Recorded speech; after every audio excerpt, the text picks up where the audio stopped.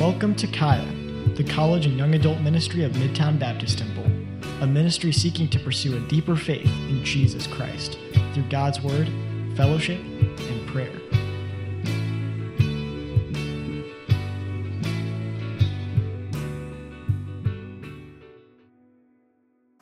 This will be our last sermon in our 1 Corinthians series. So, yeah. Which is always, it's always bittersweet because it's exciting to move on to new things in Scripture and study other things. But, man, we have gained so much from being in this book and studying it together. I'm grateful for those of you who've been with us from the very beginning of the study. There are a lot of people that have joined the ministry and joined with it. Raven, hey guys. Hey, what's up, man? It's good to see you guys. But there's some of you that have joined us, maybe even only just recently, and man, the Word of God is so good, and I pray that man, you would stay with us. You would continue to stay with us and continue to study the Word with us, and learn just how good God is and how wonderful His Word is. We will be studying Ephesians next. That's where we'll be. I think there's a lot to gain from Ephesians. And so I'm looking forward to studying that. That'll be where we go next. But since we began this study called Dear Corinth, man, we have gained so much.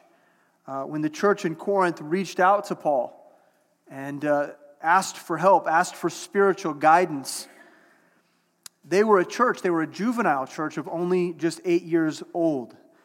And they had issues of immaturity.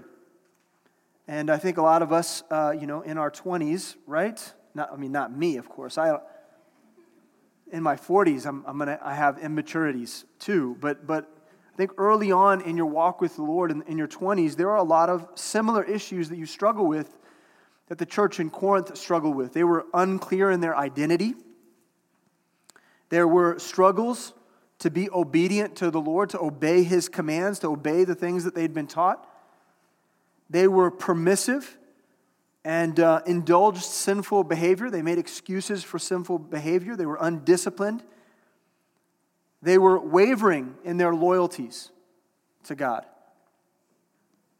And they doubted very simple truths. These are all things that the church in Corinth struggled with. So Paul wrote them in return to address these many different issues. And he did address these issues. He was very thorough, and I believe that it's been very healthy for us as a ministry. We've learned so much along the way, but here we find ourselves at the closing of this journey. And as we end our study, we must ask ourselves, what are you going to do with the lessons that you've learned? What are you going to do with them as an individual, and what are we going to do with these lessons as a ministry? What are you going to do now that you better understand your identity in Christ? Now that you better understand your gifting? Now that you understand the difference between liberty and license? Now that you better understand the responsibilities of a marriage? Now that you've found hope and confidence in the resurrection of Jesus Christ, what are you going to do? What does a believer that's maturing in their walk, do with this kind of knowledge? Well, they apply it. They make use of it. See, knowledge and information is absolutely vain if we don't apply it to our lives, if we don't make use of it, if it doesn't have function, if it doesn't have legs, it's empty, it's vain. And all of this time, the last 2 years, has simply been a waste unless you choose to apply and invest the things that you've learned. And so here's the key question for today. Is this a Gatorade in here? Are you guys upgrading? Is this a body armor? What is this? Oh, it's it's already half drink. Peach mango. Nah, I'm good. That probably had Kenny Morgan's lips on it or something. So here's the key question for today. Are we ready? Are you ready to make the investment? Are you ready to make the investment? See, investment is what mature people do. Mature people invest. When you're immature, you learn how to work a job, don't you? You get a job, you show up on time, and if you're lucky, they'll keep you around, right? And then you collect a wage, you collect an income, and you use that to pay your bills, and you use that money to sustain your family and to meet their needs, and then you begin to save money because sometimes there's emergencies and you need to have money stored away in order to take care of them when your car breaks down, which in your 20s happens once a week. Okay, and that's the learning stages. That's coming into maturity. Learning how to do those things is coming into maturity. But what do mature people do? What do people in their late 20s, Brett, what's up, bro? What do people in their early 30s do? They begin to invest. They get a 401k, right? They get a Roth IRA. They invest in mutual funds. That's what mature people do. They learn to make an investment. Now that an investment has been made in you, a deposit has been made into your life. The letter to the church in Corinth was a deposit into your life. And you've learned all of these new things about who you are and what your Christianity means. Are you going to make an investment into the work of the Lord? That's the question that we are going to conclude with. Today's sermon is called Within the Value of Investment. 1 Corinthians 16, verses 13 through 24.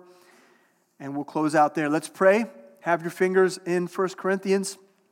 All right. Rainy day again. Wake up, folks. Wake up. Let that caffeine hit. Yeah? Okay. And when I'm praying, no one's looking. You need to scurry over there and get some more coffee, and you just do that. Just do that now. Do it now. Dear Heavenly Father, Lord, thank you. Thank you for your word. Thank you for this journey. And thank you that, Lord, you're so explicit in your word. And 1 Corinthians is one of those letters that's so directive and so clear. We're grateful because we need it. We need that. We are weak, we are feeble, and we do make excuses to sin. We, behave improperly, and we indulge our flesh.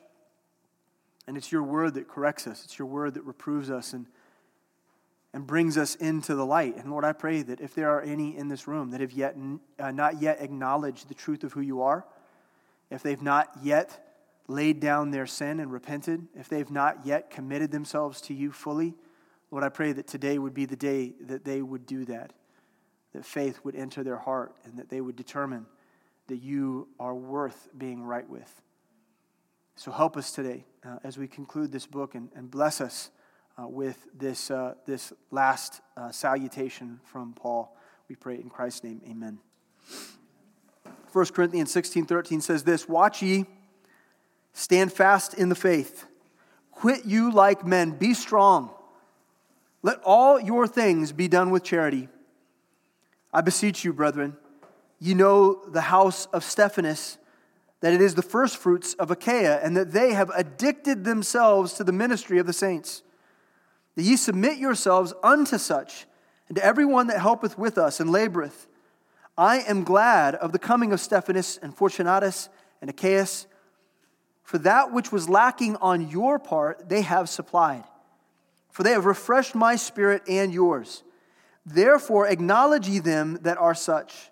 The churches of Asia salute you. Aquila and Priscilla salute you much in the Lord, with the church that is in their house. And all the brethren greet you. Greet ye one another with an holy kiss. The salutation of me, Paul, with mine own hand. If any man love not the Lord Jesus Christ, let him be anathema maranatha.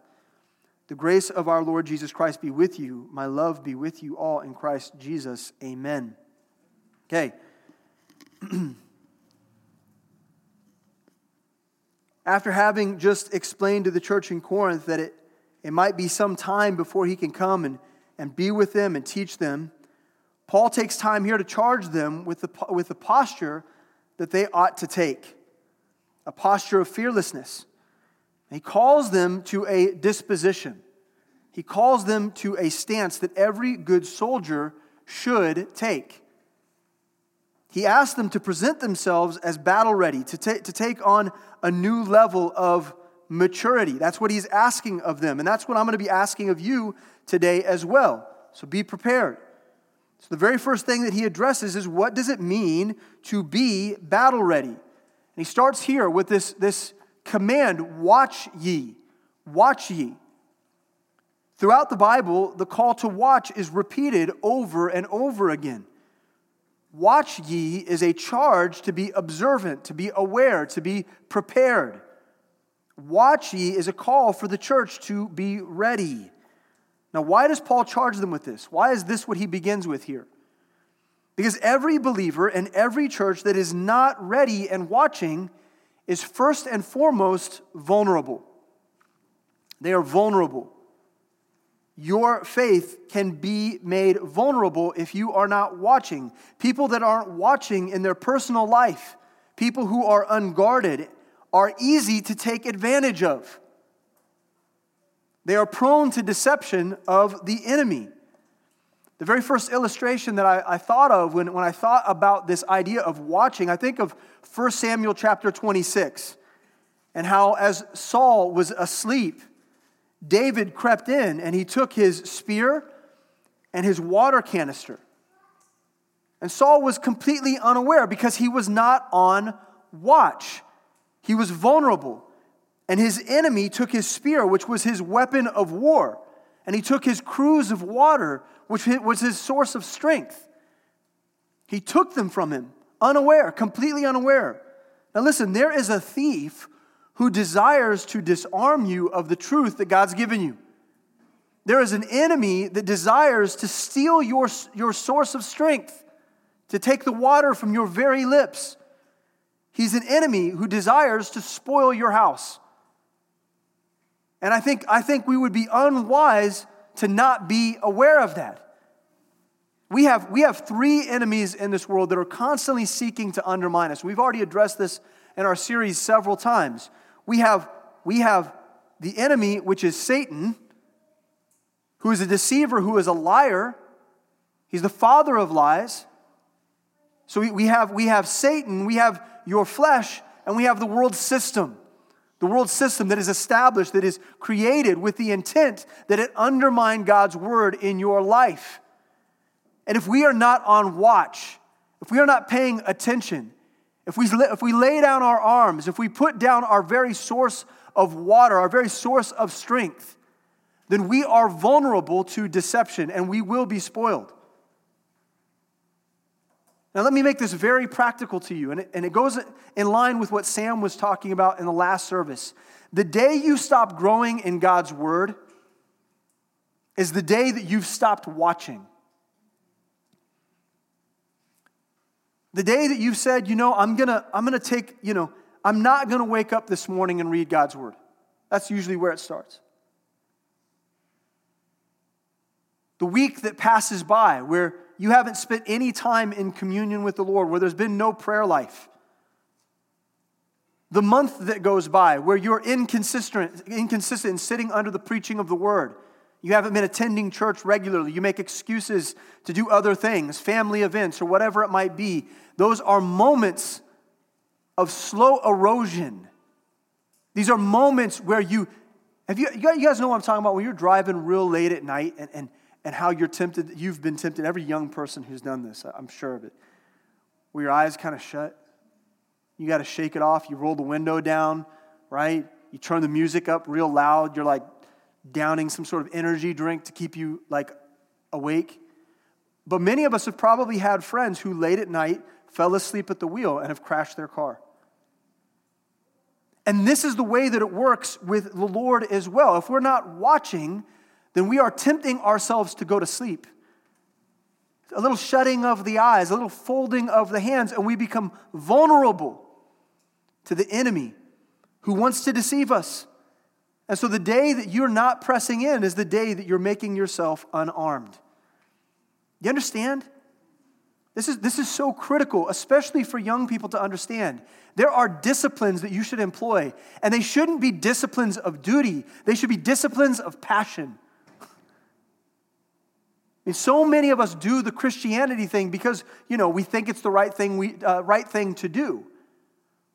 But the truth is, Jesus Christ laid his life down and rose from the dead out of pure passion for you. And in return, you should give him your passions, and they should establish disciplines in your life. And when you do that, and when you do that consistently, when you take classes in LFBI, when you grow in your faith, when you attend Bible study regularly, what happens is you learn how to watch. You learn how to watch. Jesus shares a similar charge with his disciples. Now, there's a Jewish context in this passage that relates to the second advent and the coming of Christ, but it also applies to the church as well. There's principally some things that we can take from here. Luke chapter 12, verse 35 says, "Let your loins be girded about." Be dressed, be equipped. Let your loins be girded about.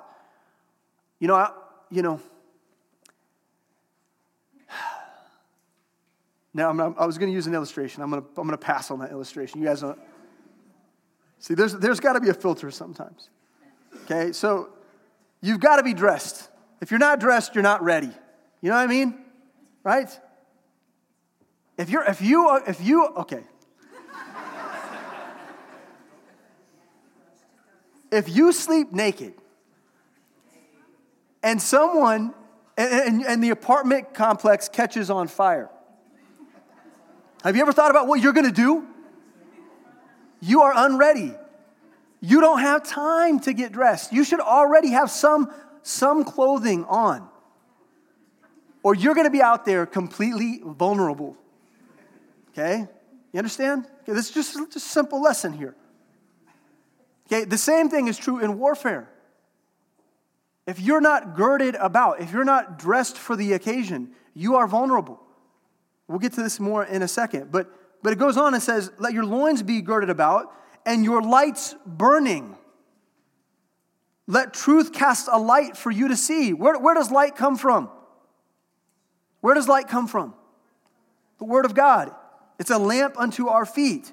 It says, let your lights be burning. Be ready. Be clothed and have your lights burning. Verse 36, and ye yourselves, like unto men, that wait for the Lord, when he will return from the wedding. So Christ is the Lord of the house, and he's returning from a wedding. Okay, this goes to some of that second advent context. But the point is that his servants are waiting on him. They're waiting on his return. That when he cometh and knocketh, they may open unto him immediately.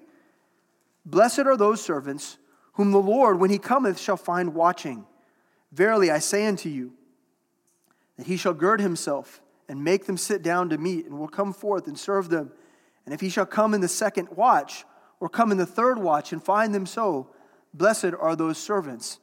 What the Lord of the house is looking for is ready servants. So we as servants are watching in order to receive Jesus Christ. Those who were watchful receive Christ in celebration. Those who aren't watching shall receive him in shame and embarrassment. You understand?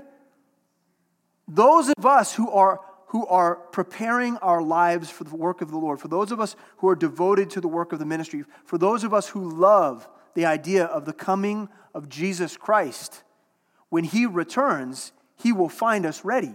But for those of us who are ashamed of it, for those of us who are busying ourselves with temporal things, for those of us who have better things to do, when he returns, we will be unprepared to receive him, and there will be shame, and there will be embarrassment. And so here's our key point. Mature believers are actively watching for Christ's return. It's on their mind. They're thinking about it. They know that their Savior is coming for them, and it affects the way that they live. It affects the way that they think. And so if you are mature in the Lord, you are actively watching for Christ's return. And you believe that it could be any moment. And so it affects the way that you prepare yourself. You keep your light burning for him. You remain clothed and prepared. As the passage continues, there's a further warning that if you aren't watching, You're made vulnerable to the work of the enemy. Verse 39 says, "In this know, that if the good man of the house had known what hour the thief would come, he would have watched and not have suffered his house to be broken through. Be ye therefore ready also, for the Son of Man cometh at an hour when ye think not." And so there's a lot in this passage to unpack, because in this illustration, Christ is the thief, but we also know that there is another thief. All right, so there's two ways of applying this and understanding it, because there's another thief who seeks to spoil your house. There's the thief that comes in the night, and he comes at the moment of the rapture, and he will deliver us from this place. But there's also a thief that is subtle, and he seeks to wreak havoc on your home and on your life. John 10:10 says, "The thief cometh not, but for to steal and to kill and to destroy." And Christ says, "I am come that they might have life, and that they might have it more abundantly." And so we know that there's a thief who wants to ruin your walk with the Lord. And he's looking for vulnerabilities in your relationship with Jesus Christ. He's looking for them actively, and he wants to exploit them. And you know, listen, you know what your vulnerabilities are. You know your weaknesses. But whatever those weaknesses are in your life, I bet you anything that those weaknesses are always stealing away the same thing, making you vulnerable in the exact same way, that you would be unprepared in the work of the Lord and the study of His Word. All weaknesses serve into that. Here's the next key point. Mature believers are actively watching in order to prepare themselves for the enemy's attack, which is coming. It is coming. The enemy is always ready and prepared, and he's waiting for the moment in which you are most vulnerable. Paul warns Timothy of the thief's plan of attack. In 2 Timothy 4:3, he says, "For the time will come when they will not endure sound doctrine," right? The teaching of God's word. They won't endure it. They won't stick with the stuff.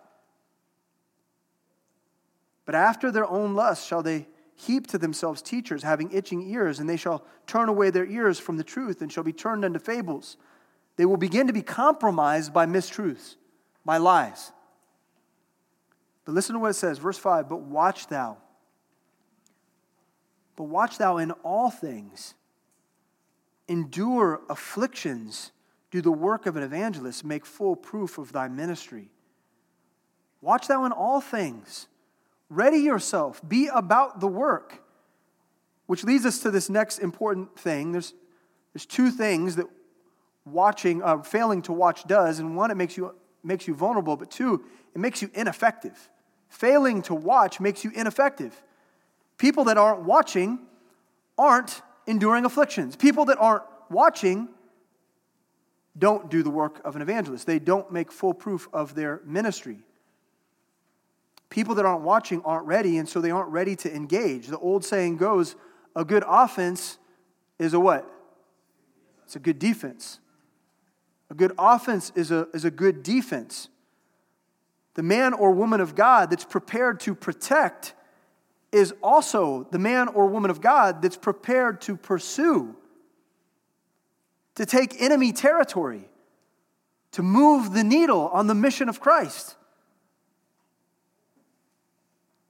People that are vulnerable can't be useful for the kingdom, but people that are prepared can be. And so here is our next key point. You guys with me this morning? Mature believers are actively watching and praying for open doors of opportunity. That's what mature believers do. And so this functions as a litmus test for your own maturity, you understand?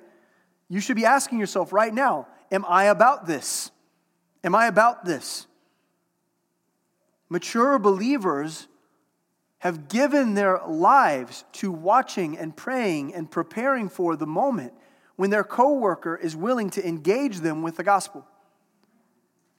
Mature believers are praying for and weeping over the lost souls in their family. looking at the family reunion or at Thanksgiving or Christmas or whatever activity it might be. They're looking for opportunities to share the truth. Mature believers aren't afraid to go out and hit the streets. Kick some tires. Look to see who might be willing to listen. Listen to Paul as he makes a similar statement in his first letter to Thessalonica. 1 Thessalonians 5:5 says this, "Ye are all the children of light and the children of the day. We are not of the night nor of darkness." Now some of us act like we are. Some of us are children of light that go into the night. Therefore let us not sleep. Let us not sleep, as do others, but let us watch and be sober.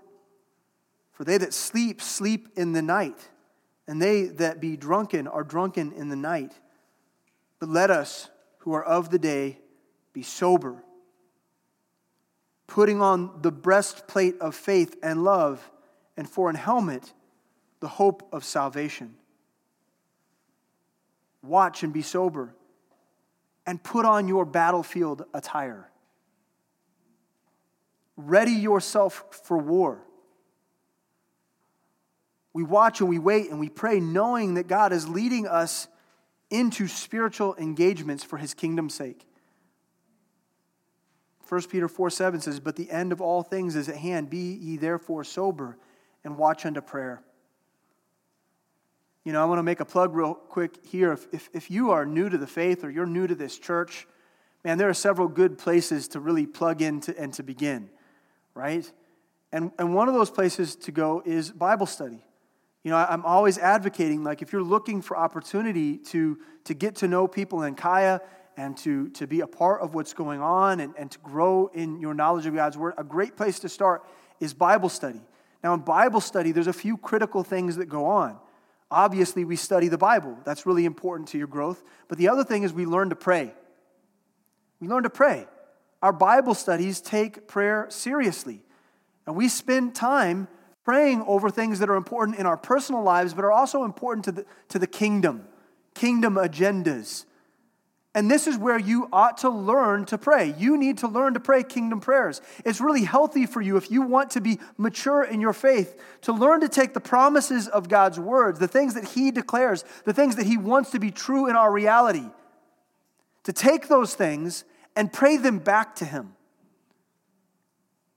I mean, so many of us, when we're young and immature, a lot of our prayers are very selfish. And you know what? There's something to that. There's something to that. Like, my kids are young, and they basically only talk about themselves. Right? And the reason that they do that is they're trying to establish their identity in context of family life. They're immature in their faith. And so I put up with a lot of, I did this or I want that all day long. Right? I put up with a lot of that because I love them. But as you mature in your faith, you begin to talk to God about other things too. Mature believers learn to pray kingdom prayers because they're concerned with the Father's heart more than they're concerned with their own. They're concerned with what God wants more than they're concerned with what they want. Now, the beautiful thing is that God wants to hear our selfish little earthly prayers, and He answers them. So there ain't nothing wrong with praying about your stuff. But man, when you pray and you meet with the Lord, oftentimes what happens is those little things that you pray about, they have a way of transforming into bigger, more abstract, grander prayers that deal directly with what God wants. So you don't pray for a new car, one that works, because you want a nice car, because it's inconvenient to have a bad one. You start praying for a new car because you want something reliable to go pick up international students in at the airport. You want to be able to pick your friends up and bring them to church without the car breaking down on 70. We begin to think differently. The way that we think begins to transform. And so, listen, y'all, we're supposed to watch. We need to be watchful. We need to be not vulnerable. We need to be prepared. We need to be watching for the coming of the Lord. We need to be watching for souls. because that's what mature believers do. He continues on here. Watch ye, stand fast in the faith. Stand fast. Stand fast in the faith means to stand firm, to be persistent. Now, we see this phrase in the New Testament quite a bit. Stand fast, stand fast. And I want to recommend right now that if you're learning how to study the Bible, a lot of you learning how to study the Bible over the summer, right? That's been good, right? Your time in James has been good, studying the Bible, learning how to do that for yourself. I highly recommend a word study on stand fast and hold fast. Hold fast. The Bible, the New Testament especially, has a lot to say about standing fast and holding fast. Stand fast means to stand firm, to endure, which we've already looked at that word, endure. In Galatians 5:1, we are asked to stand fast in our liberty so that we won't fall back into the bondage of religion. In Philippians 1:27, we're asked to stand fast in one spirit so that we won't lose our unity with the family of God. In Philippians 4:1, we're asked to stand fast in the Lord so that we wouldn't fail to remember the rock of our salvation. In 2 Thessalonians 2:15, we're asked to stand fast in the traditions that were taught to us so that we won't be compromised by the doctrines of the world. But why in 1 Corinthians 16 are we being asked to stand fast in the faith? Well, because our position, the ground that we cover, the ground that we protect is always being tested.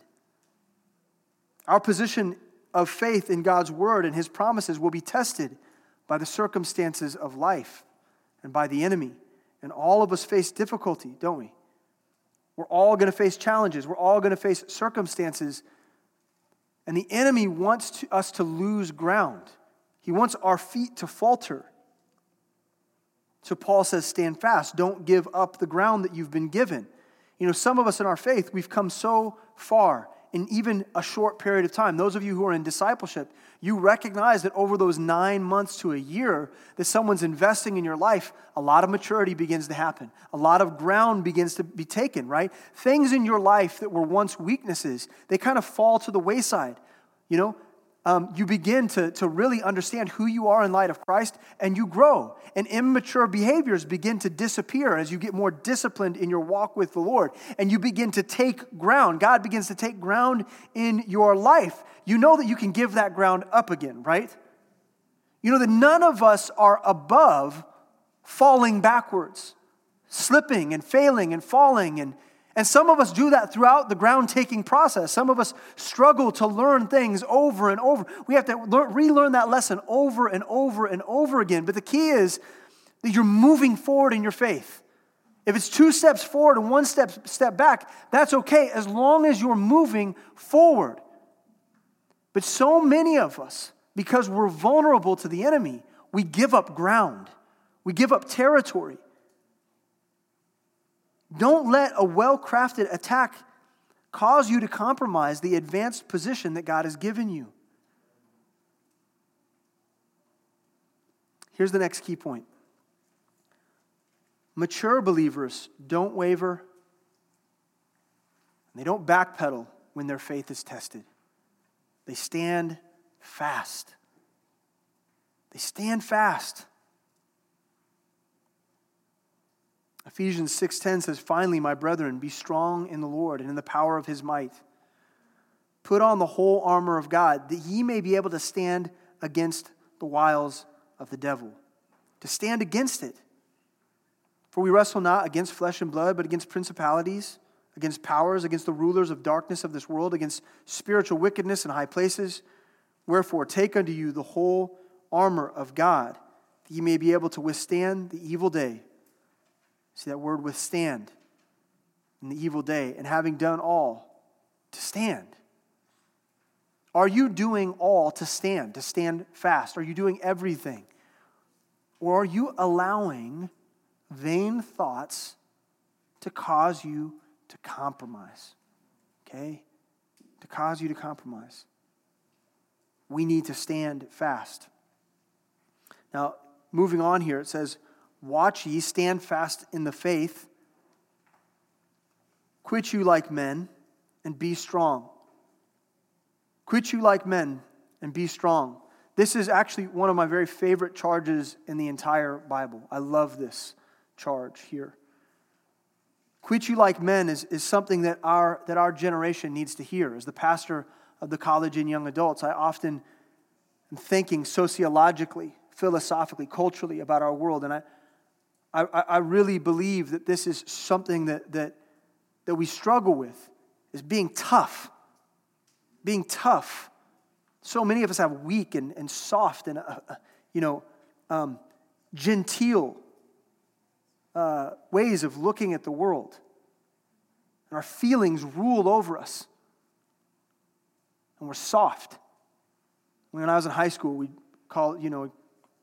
said the phrase often, soft like Charmin. Soft, it's too much rap culture. Soft like Charmin. Right? You know what Charmin's good for, right? So, the truth of this statement, quit you like men, be strong, it comes in two parts. And I want to address both. First, this phrase, quit you. Quit you. Which implies that there's something in you that is bad. There's something that's in you that requires an intentional quitting, a forfeiture, an abandonment. What is it that's in you that needs to be quit? What thought? What behavior? What heart attitude have you been indulging that needs to be quit? I would suggest that there's a whole lot in you, maybe everything that needs to be quit, because your flesh is wicked. And Romans 7:18 says, "For I know that in me, that is in my flesh, dwelleth no good thing."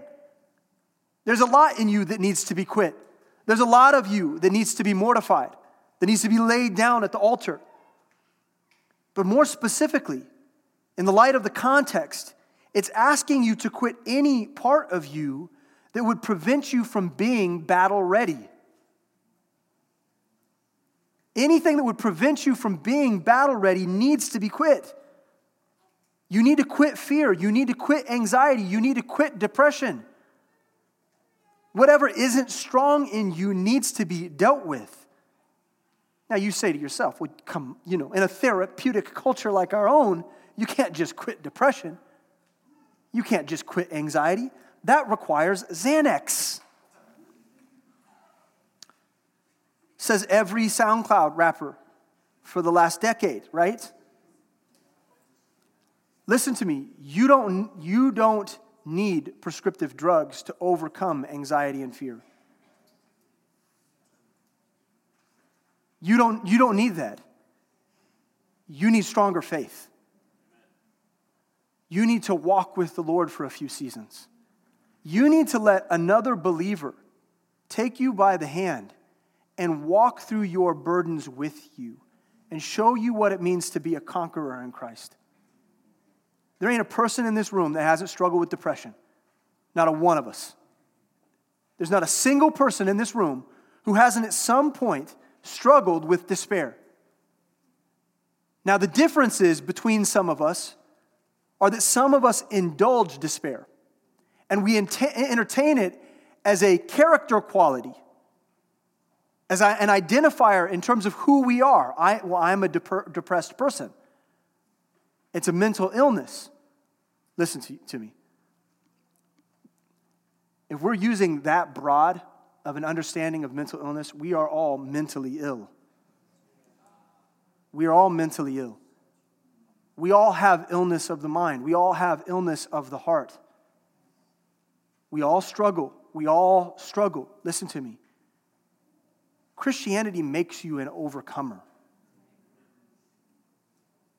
But you've got to determine at the beginning of this thing that you're going to quit you. Quit you, which means that you need to take on Christ. Take on the person of Jesus.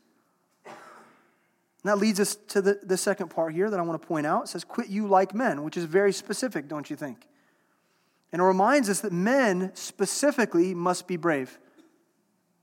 I know we don't like to talk this way because, Like Sam joked about today, there's like 430 genders, and we can't talk about men being men. But look, listen, men are built to be brave. Men have been crafted for the purpose of doing hard things. Hard things physically, hard things emotionally, hard things intellectually. They're made to do hard things. I want to speak directly to the men in this room and ask you a question. Are you a leader? Men, are you a leader? Are you mature? You know, a mark of the Christian male should be a distinct level of courage. A distinct level of courage, a true understanding that there's a cause greater than your own. You know the difference between a boy and a man? Is that a boy can't see that there's something bigger than themselves. A man knows that their life is good enough to be sacrificed for something bigger. So here's a key point. Mature believers put on bravery in the face of their enemy. There's a wonderful story that we all know about David and Goliath, right? We all know this story, right? I mean, this was a boy in body, but a man in heart. And when David turned to the men that were cowering at the power of Goliath, what is it that he says to him that reminds me so much of this phrase, quit you like men? What does he say? He says to them, is there not a cause? Is there not a cause? In other words, their fear was the direct result of a failure to see the bigger picture. That's why they were cowering in their tents. Because they couldn't see beyond themselves. So what does David's understanding teach us? Well, his understanding was that there was a value in investing his life, laying down his life. And the value of that investment, the value of his life is not near as great as the value of the reward. Why does someone invest? Okay, to go back to that analogy. Why does someone make an investment? Because they're convinced that if they do, that there's going to be a greater reward. Well, why would someone lay down their lives for the cause of Christ? Why would someone be brave in the face of danger when their feelings are telling them to run? When their feelings are telling them to hide? When their feelings are telling them to entertain themselves to death? To sit at home and do nothing with their lives but entertain themselves hour after hour and shut out the world. The brave man realizes that none of that amounts to anything, and he's willing to make an investment that produces a greater reward. Bravery in our faith is the product of knowing Christ and knowing Him so well that everything else grows more feeble in light of His glory. Everything grows more dull, less important. So this leads us to this next part. Watch ye, stand fast in the faith. Quit you like men, be strong. Let all your things be done with charity. Now, what's Paul doing here? See, Paul's reminding us of what we've already studied. He's reminding us that there is no battle that can properly be waged that isn't waged with a heart of love. There's no battle that can be properly waged that isn't waged with a heart of love. 1 Corinthians 13:1 says this, though I speak with the tongues of men and of angels and have not charity, I am become as sounding brass or a tinkling cymbal. And though I have the gift of prophecy and understand all mysteries and all knowledge, and though I have all faith so that I could remove mountains and have not charity, I am nothing. And though I bestow all my goods to feed the poor, and though I give my body to be burned and make a sacrifice of myself for a greater cause, and have not charity, it profiteth me nothing. Nothing. Every eloquent word, every intelligent thought, every gifted investment, every act of faith is all vain without charity. So likewise, every ounce of spiritual bravery that you can conjure up is empty without love for God and love for His people. You might deem yourself a brave person, unafraid, willing to go into battle. But listen to me. If it isn't done with a heart of love, it is actually weak. It is actually feeble. And you will falter and you will fail. It must be done with love. So Paul reminds them to be battle ready, to be prepared in their faith. But then he points to the testimony of a leader in their church who's exemplified this kind of behavior, this kind of love, this kind of devotion, this kind of bravery over and over again. And this leads us to the next thing. We need to be battle ready, but we need to be devoted. We need to be devoted. Verse 15 says, I beseech you, brethren, you know the house of Stephanas, that is the first fruits of Achaia, and that they have addicted themselves to the ministry of the saints. So, we're introduced to Stephanas here. Stephanas. In chapter 1, we learn that the only people that Paul ever baptized in the church in Corinth was the house of Stephanas. Remember that? They're the only ones that he baptized. So Stephanas has been around. What we learn is that Stephanas has been around from the beginning of the church. From those very beginning years. The church is 8 years old, and somewhere within that first year or so, Paul made an investment in Stephanas. So Stephanas has been around a minute. Now, here in the passage, we see that Stephanas and his family are a family and a people worth emulating. That there's something very distinct about them, and that these people have addicted themselves to the ministry of the saints. They've addicted themselves to the ministry. Now, this is the only place in which the word addicted comes up in the entire English Bible. But the usage essentially means that they've given themselves over to the work. Someone that's addicted to something, they've given themselves over to it, right? It is now in control of them. It's the priority of their life. They can see nothing else. They get tunnel vision. This is exactly how addiction works. We lose sight of everything else. And Stephanas is no different from any of us who've gotten a taste of the joy of ministry. What happens when you've led your first friend to Christ? The very first time you led someone to know Jesus Christ as their Lord and Savior. What happens in your heart? I mean, that's a memory and a moment that you will never let go of.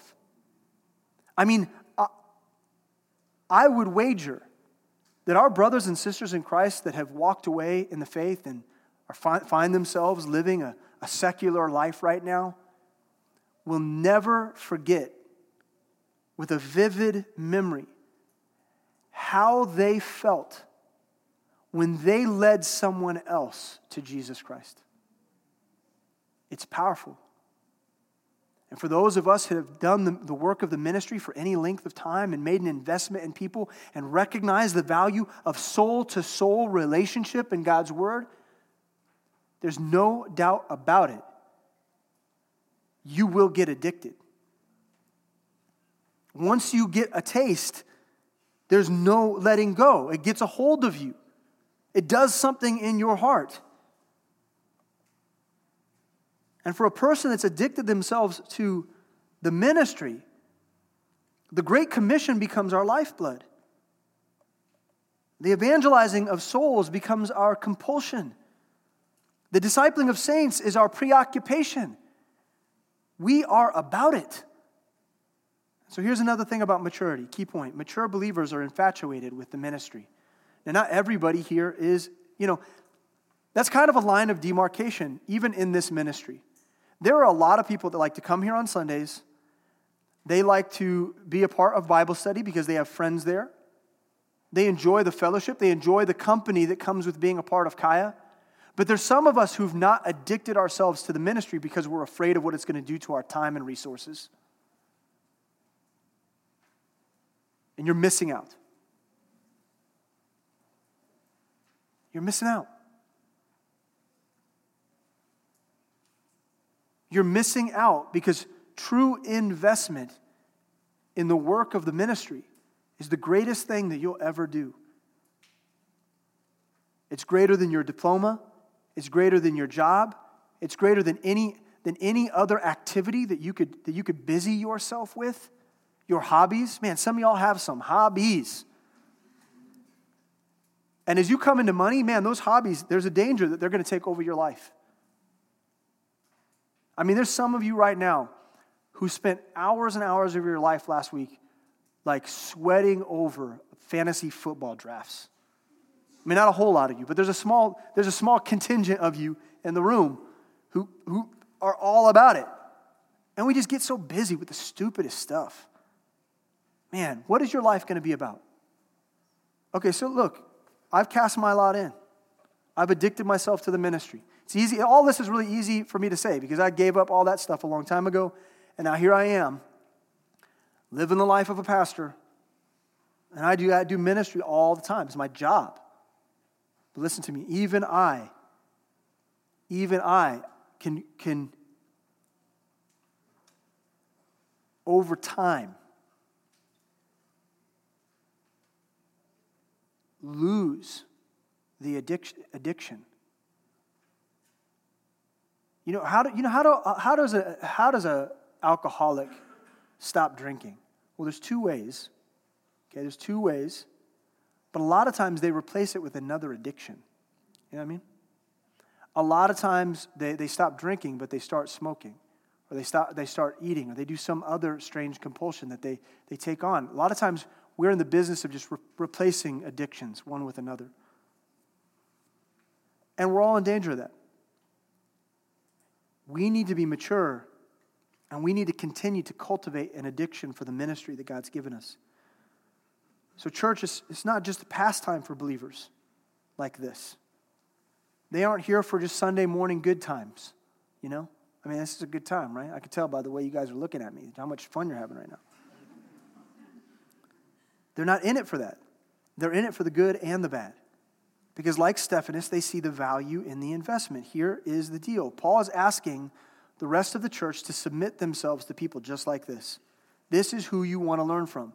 You want to learn from the freaks, the weirdos, the ones who are doing this stuff all the time, that are obsessed with it. Verse 15, he says, I beseech you, brethren. And then verse 16, he says, that ye submit yourselves unto such, and to everyone that helpeth with us and laboreth. Submit yourself to them.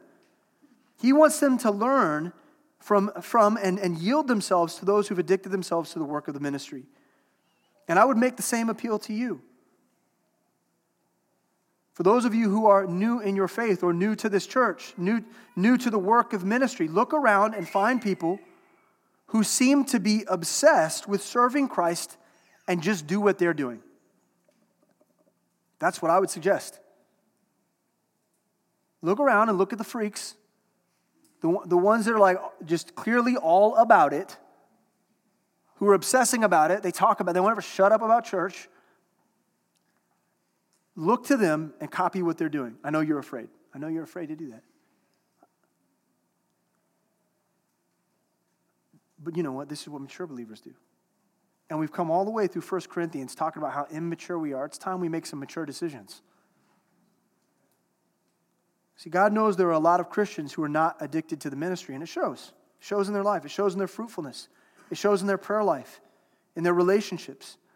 But what could be more important? What are you going to do that could possibly be more important than this?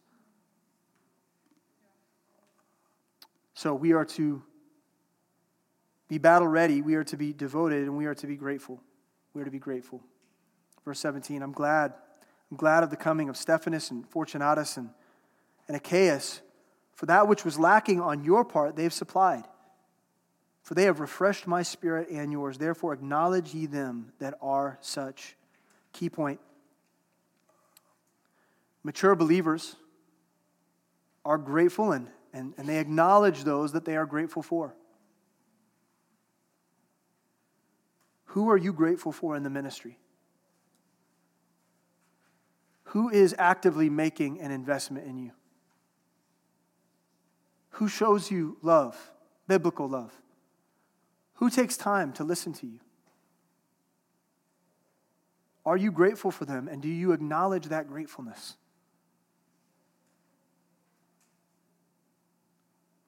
Do you write them letters and say thank you?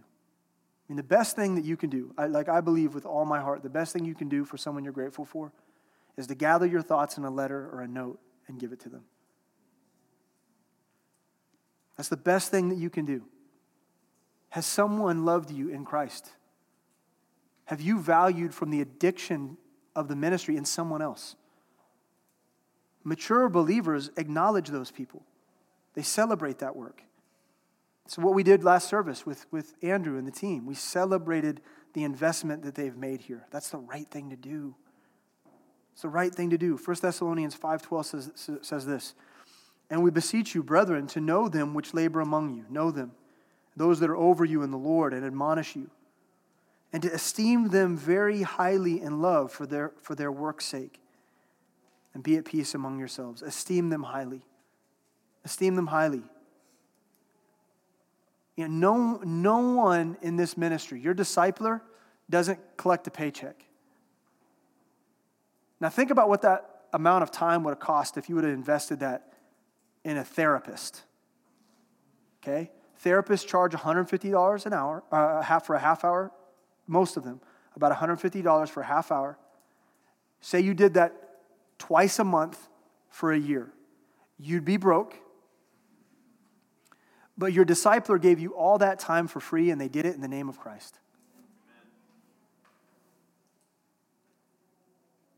Does that not have value? I mean, I watch over and over again where someone comes through discipleship and they're getting love and investment like they've never received it before in their whole life. And they somehow in themselves have the ability to muster up the decision that, yeah, this just wasn't what I was looking for. So I'm out. I'm good. Thanks. Thanks for the time. It's been real. It's been real. And then they just slip away. Man, that's tough. That's tough on everybody. It's going to happen. It's going to happen in ministry. Listen, value the investment that's been made in you and is being made in you. It's important. Esteem those people highly. Verse 19, then we close with the salutations and brief instruction. Verse 19 says this, "The church of Asia salute you, Aquila and Priscilla salute you in the Lord with the church that is in their house." Church planters like Aquila and Priscilla, church planters often start church planting in their home. Almost all the churches that we've planted as a church, Lee Summit, Tampa, Boston to some degree, most of that work takes place in homes, right? I'm sure that Andrew's going to learn that as well. And so that's what's happening here, this church plant. There's Aquila and Priscilla are saying, hey, what's up? We love you. Verse 20, "All the brethren greet you one another with an holy kiss." This is not asking us to go around and kiss each other all the time. This is cultural, okay? And this would be the equivalent of saying greet each other with a handshake. Yeah, let's stick with that.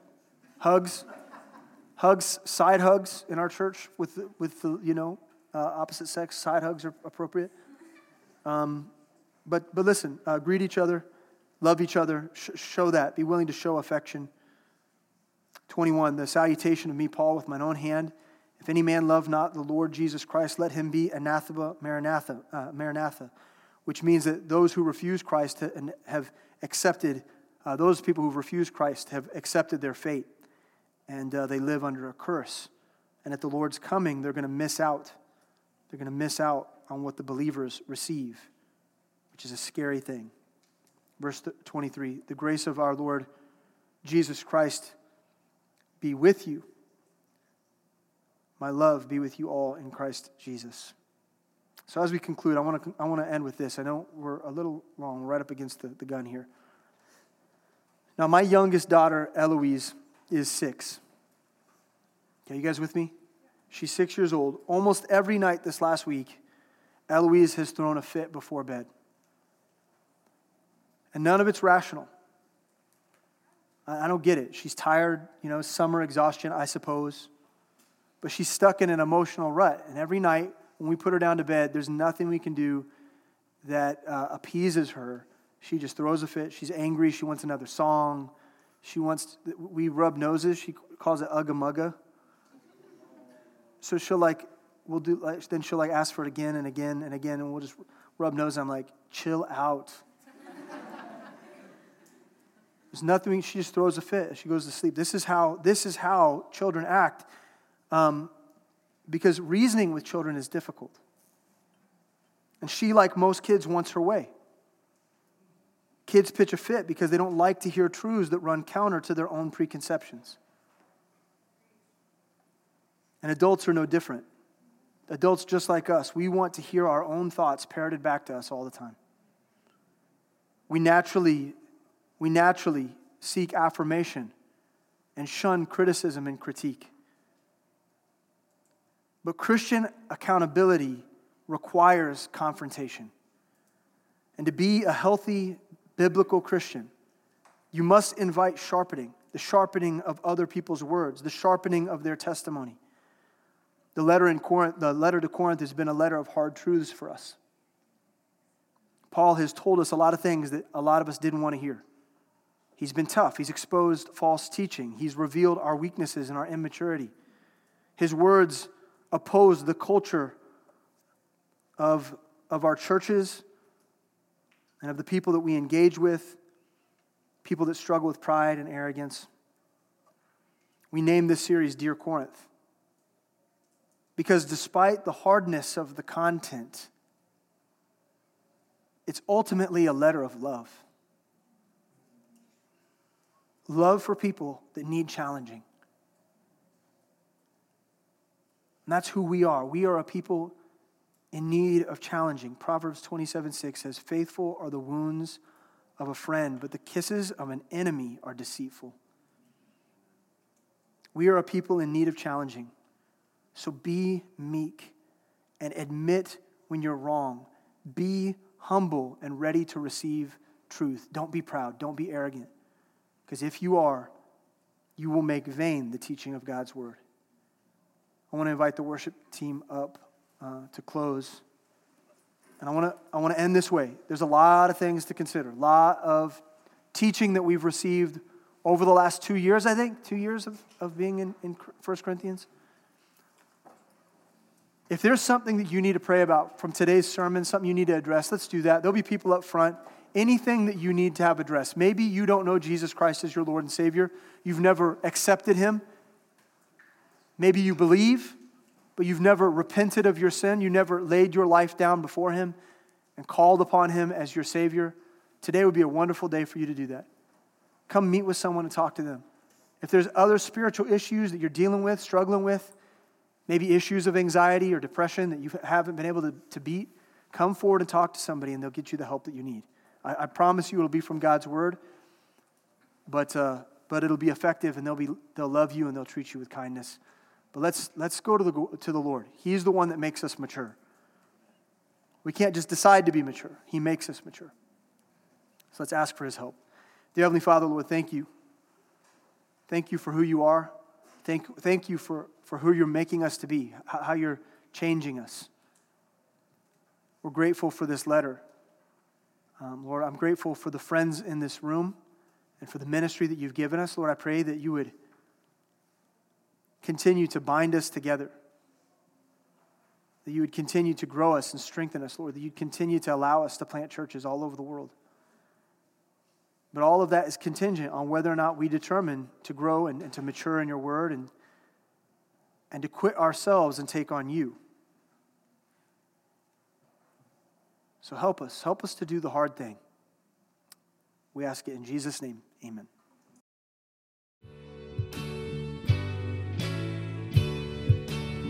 We hope that today's message encouraged you to follow Christ in His Word. For more information about Kaya, for service times, and information about our disciple-making ministry, please visit our website at caya.liv.